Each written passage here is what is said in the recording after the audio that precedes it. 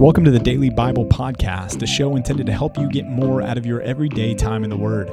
This is a ministry of Compass Bible Church in North Texas, and if you'd like to join along with our daily Bible reading program, you can do so by going to compassntx.org and clicking on the Daily Bible Reading tab. Thanks for joining in for today's episode of the Daily Bible Podcast. Merry Christmas Eve. Yes. It's the 23rd of December. It's Saturday. Oh, I see what you did there. Yeah. Did you? You're getting your last minute shopping in? Yep. If December 24th is Christmas Eve, what is December 26th? Christmas Adam. Oh. Yep. Yikes. Yep. You're welcome, dads out there. I appreciate the Eve more. Yep. Eve. Yeah. That one makes more sense to me. I mean, sure it does. Yeah. But, hey, we missed her birthday yesterday. Somewhat important. She's going to be so mad. She sent us a text. She did. tweeted at us, or X'd at us. It was really impressive, actually, for her development. Yeah. I mean, she was mad. Yeah. Happy birthday, Cammie. Cam. 1 year old. I don't even know she likes me. I look at her. She starts getting all like, one of those things. Yeah. She starts fussing. But I like you, Cammie, so I don't care. She's in my community group, so we've got this bond. I don't know. She says things about you when, when you're not there. Does she text things? She says things. Fine. No, she's got this thing where she'll reach out for something, and you'll be like, oh, yeah, she wants that, and you'll offer it to her, and she immediately is like, no, I don't want that. Get that out of my face. Yeah. Get popcorn out of my face. That's awesome. She's super fickle already, which is great. Happy birthday, Cammie. Which is great. Happy birthday, Cammie. We love you and your family. We do. We're thankful for you guys. So please let us know as you heard this, okay? Yep. Tell us. Let us know.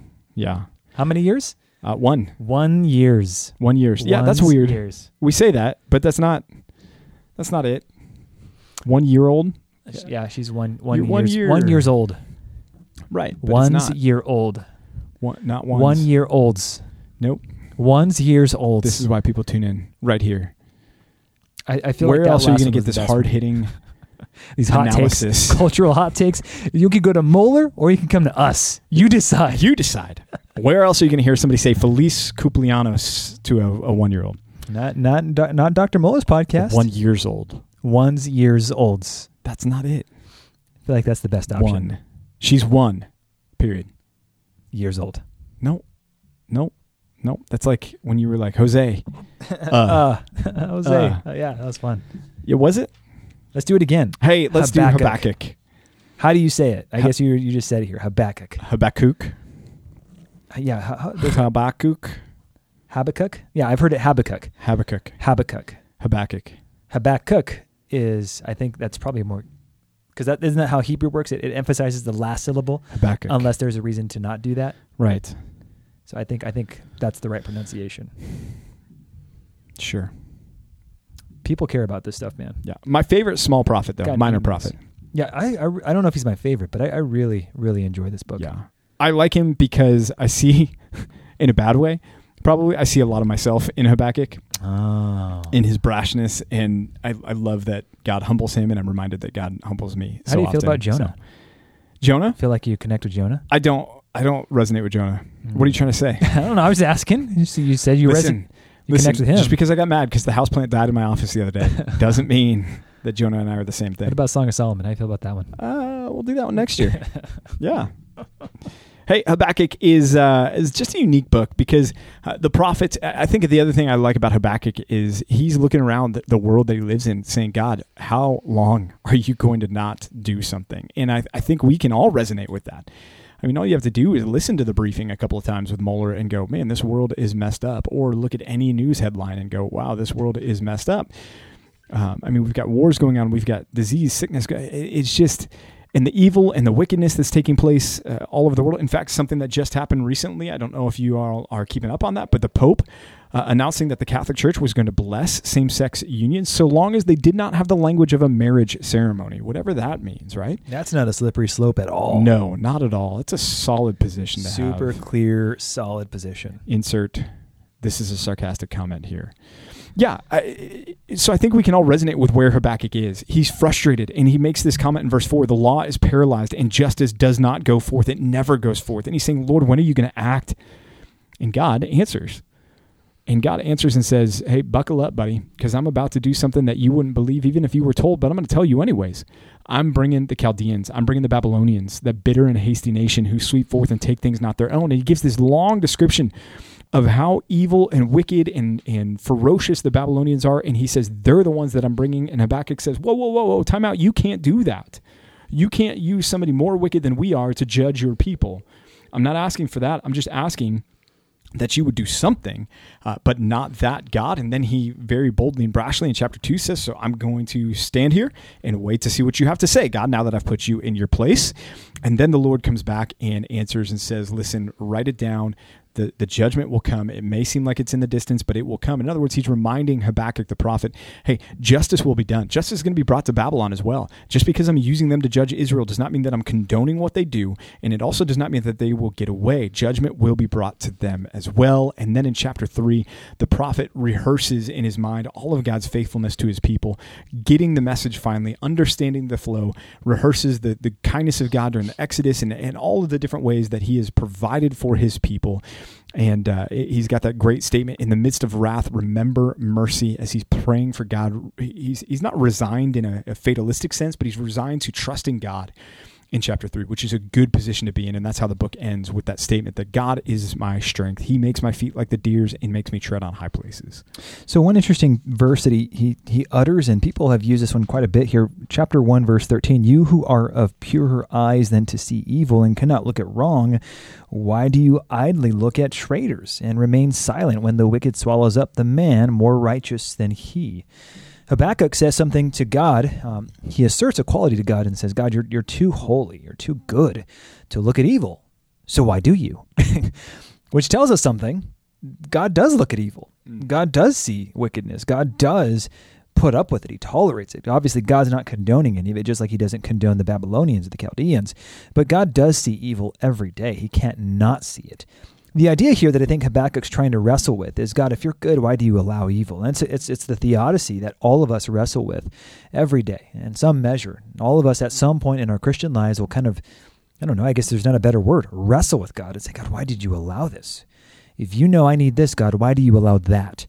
Or why didn't you protect my family? I give. Why are my finances in shambles right now? I'm faithful to give to you every time, or this and that. I mean, there's a million things that we can bring to God and say, God, why? And that's what Habakkuk is wrestling with. And this is the point I want to bring to you. First, God does see evil. He does. And rest assured, God will deal with it. That's the whole point that he's giving Habakkuk the information here. I'm going to tell you what's going to happen, Habakkuk. I'm going to deal with it. No one's getting away with anything. But he does it in his time, which gives us that sense of a posture of patient waiting. Secondly, I'm going to encourage you to do what he tells Habakkuk to do, is trust him. Trust him. Has he not been faithful? Will God not do just? Will God not do right? If that's being the case, then we need to be careful when we get on our high horses and start charging God with evil. Habakkuk gets away with it. Not really, because he gets spanked, but he gets away with it. You and I ought to be very cautious and careful when we start accusing God of being unjust, not faithful, not good. No, give him time. God will work all things out according to his glory, to your good. And be encouraged as well that when it seems as though he may not be doing something, he is doing something. And that's a comfort for us right now. And as the world continues to spin out of control, God is in control. It's only out of control from our perspective, not from his perspective. Can I just add one more thing to that? Yeah. And it might be beyond your life. Your life could be the conduit to bless something else God is doing. Right. You may not see the end of the play that God is running when he has you as the running back run through the middle of the defense only to get obliterated by the other side. You don't see several plays later than the fourth quarter where God scores 15 touchdowns through on the winning team. You're dead, but you've been benched, you're gone, you're on a different team now. God's still winning the game. Right. And that's the thing. You have to look beyond the time frame of your life. And that's essentially what he has to have Habakkuk do. Look, dude, this isn't about you. Get off your high horse. Trust that I got a plan that's far bigger than you even realize. Yes. High horse. Use that phrase twice. I did, because I was thinking of Paul. Yeah? No, not really. I, at one point, knew the name of the highest horse that was ever, because I used it in a sermon illustration to talk about a high horse. What's his name? Well, I don't remember it now. Well, okay.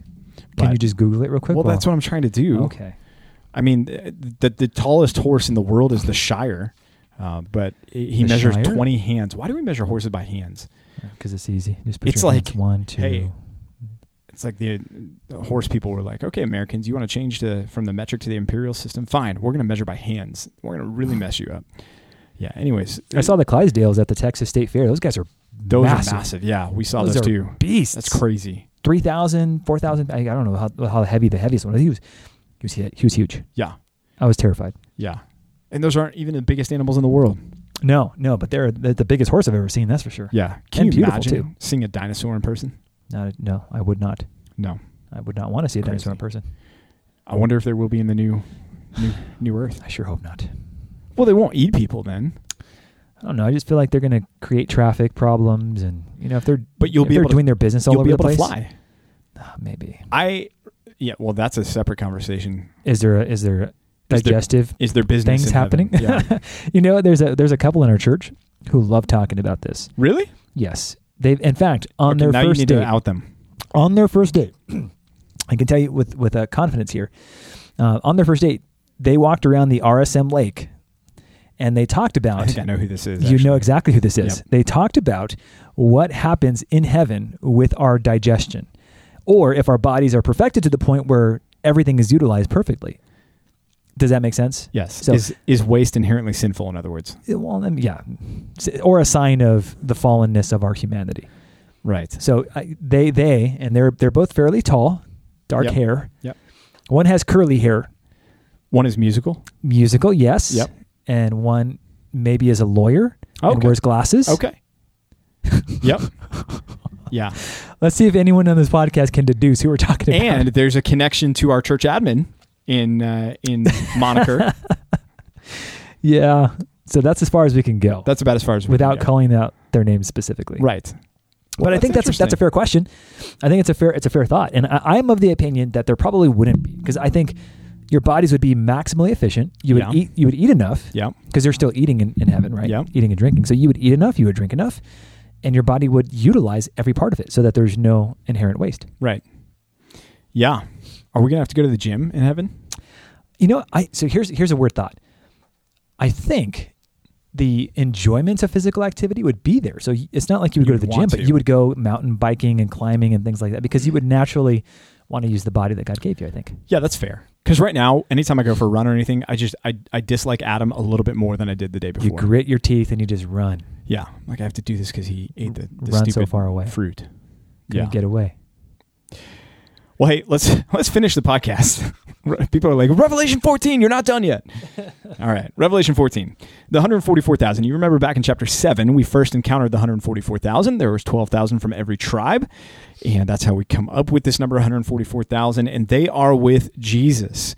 And Jesus has them, and they're going to be with him. And this is what's interesting, because it says that in verse 4, it's they who follow the Lamb wherever he goes, who have been redeemed from mankind as a first fruits for God and the Lamb. So some believe that this is God pulling these 144,000 out of the tribulation perhaps early, as either through martyrdom or something else, but they are with Jesus, because it says they're following the Lamb wherever the Lamb goes. Well, the Lamb's not on earth during the tribulation period. And so are these saints that have come out of the tribulation period who are with the Lord, and they're first fruits of the rest of them that he's going to redeem during the tribulation time. Possible. Sounds fair. Yeah. But they're there, and then in the rest of the chapter, we get these messages from these angels in verses 6 through 13. These three angels come forth, one with the eternal gospel. Well, what is the eternal gospel? It's given there in verse 7. Fear God and give him glory, because the hour of judgment has come, and worship him who made heaven and earth and the sea of the springs of water. I think the eternal good news there, because that's what the word gospel means, is that we will fear and worship the Lord for all of eternity. And it's the declaration that he is going to win again, that he is the one that is in control, because verse 8, fallen is Babylon the Great. Now, this is not the same Babylon that we've been talking about in the Old Testament. This is the new Babylon. This is the representation of all of the evil and wickedness of the world's system represented in the nation Babylon. The moniker given to it is Babylon here, and they are going to be judged here along with all of the nations that they have corrupted. And then we get this description of what will follow in the third angel's announcement, which is the description of eternal damnation. And I don't know, Pastor Rod, if we've talked about it on the podcast, whether or not hell is eternal or not, or torment, but I think this is one passage as I was reading, I walked away, I think, more convinced in the eternality of it because of this passage, because it's those that are represented here And they are, in verse 11, the smoke of their torment goes up forever and ever, and they have no rest day or night, these worshipers of the beast. If we go back there, he will be tormented with fire and sulfur, and that torment goes up forever and ever. And so I think there's good reason here in this passage, though unpleasant as it is for us to think about, to consider that I do think the eternal judgment of the lost is just that. I think it is eternal rather than something that is annihilationism, where they would at some point have their suffering end. Yeah, that's fair. This text seems pretty clear. There's different approaches to that, but I agree with you in this particular instance. In this text, I think it's pretty clear that those who are being killed, those who are being justly condemned, are those whom God says, "Like you failed. You took the mark of the beast. That is, you chose an allegiance," which makes sense here. You're not choosing God. You're choosing the devil and all of his minions. And so I think that's why the stakes are so high here. In verse 12, he says, look, here's a call for the endurance of the saints. The threat of death and the threat of the lives of those whom you love, I'm sure will be on the line here. I'd hate to be a Christian or any believer whatsoever in the tribulational time frame, but just think about that. If people want to get to us, you just say, hey, I'm going to take out your family. I'm going to do something evil to your family. That's how they keep North Koreans in check. Yeah. If you leave, we're going to do bad things to your family. Well, man, that's going to keep me in place. I'm not going anywhere. I'm going to suffer with you. So I look at something like this, and I think I shudder a little bit at verse 12. Hey, stay faithful. If you're going to die, just die. Do it faithfully. Yeah. Better to die and live with Christ forever in glory and in goodness, rather than to compromise, not die, but to suffer the ultimate death and lose ultimately everything. Yeah, yeah.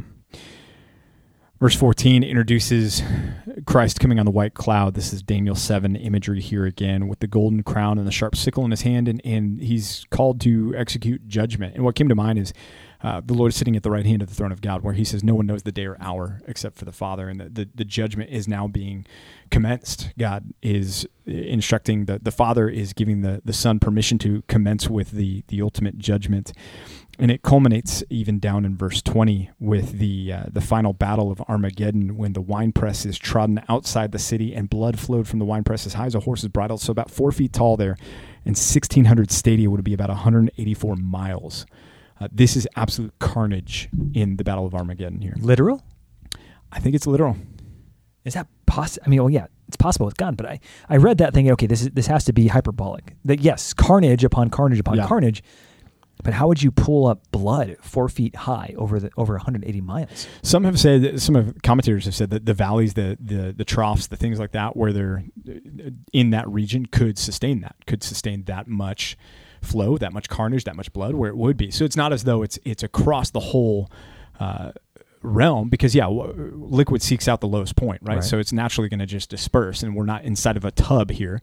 But there are valleys, there are troughs, there are areas here that could measure up to that and fulfill that. So it's not a wooden literal interpretation you're saying, but you're saying that it's possible that in parts of the land there would be 4 feet high of blood. Right. Yeah. I think there's a reason for it somewhere, because I think otherwise we fall into the same trap of going, okay, well then why don't we make a metaphor out of all of the other numbers that we find in the book of Revelation? Because these are really specific, right? Sure. It's not myriads. It's 1,600 stadia.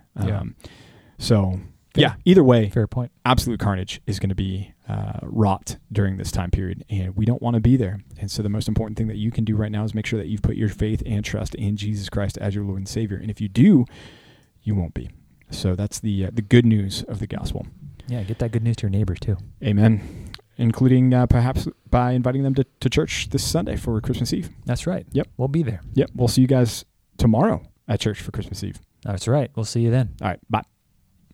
Hey, thanks for joining us for another episode of the Daily Bible Podcast. We hope and pray this has been a blessing to you and your time in the Word. If it has, if you would subscribe to this podcast, leave a like, leave a comment, and share it with some friends and family, that would be awesome. If you need more information about Compass Bible Church here in North Texas, you can go to compassntx.org.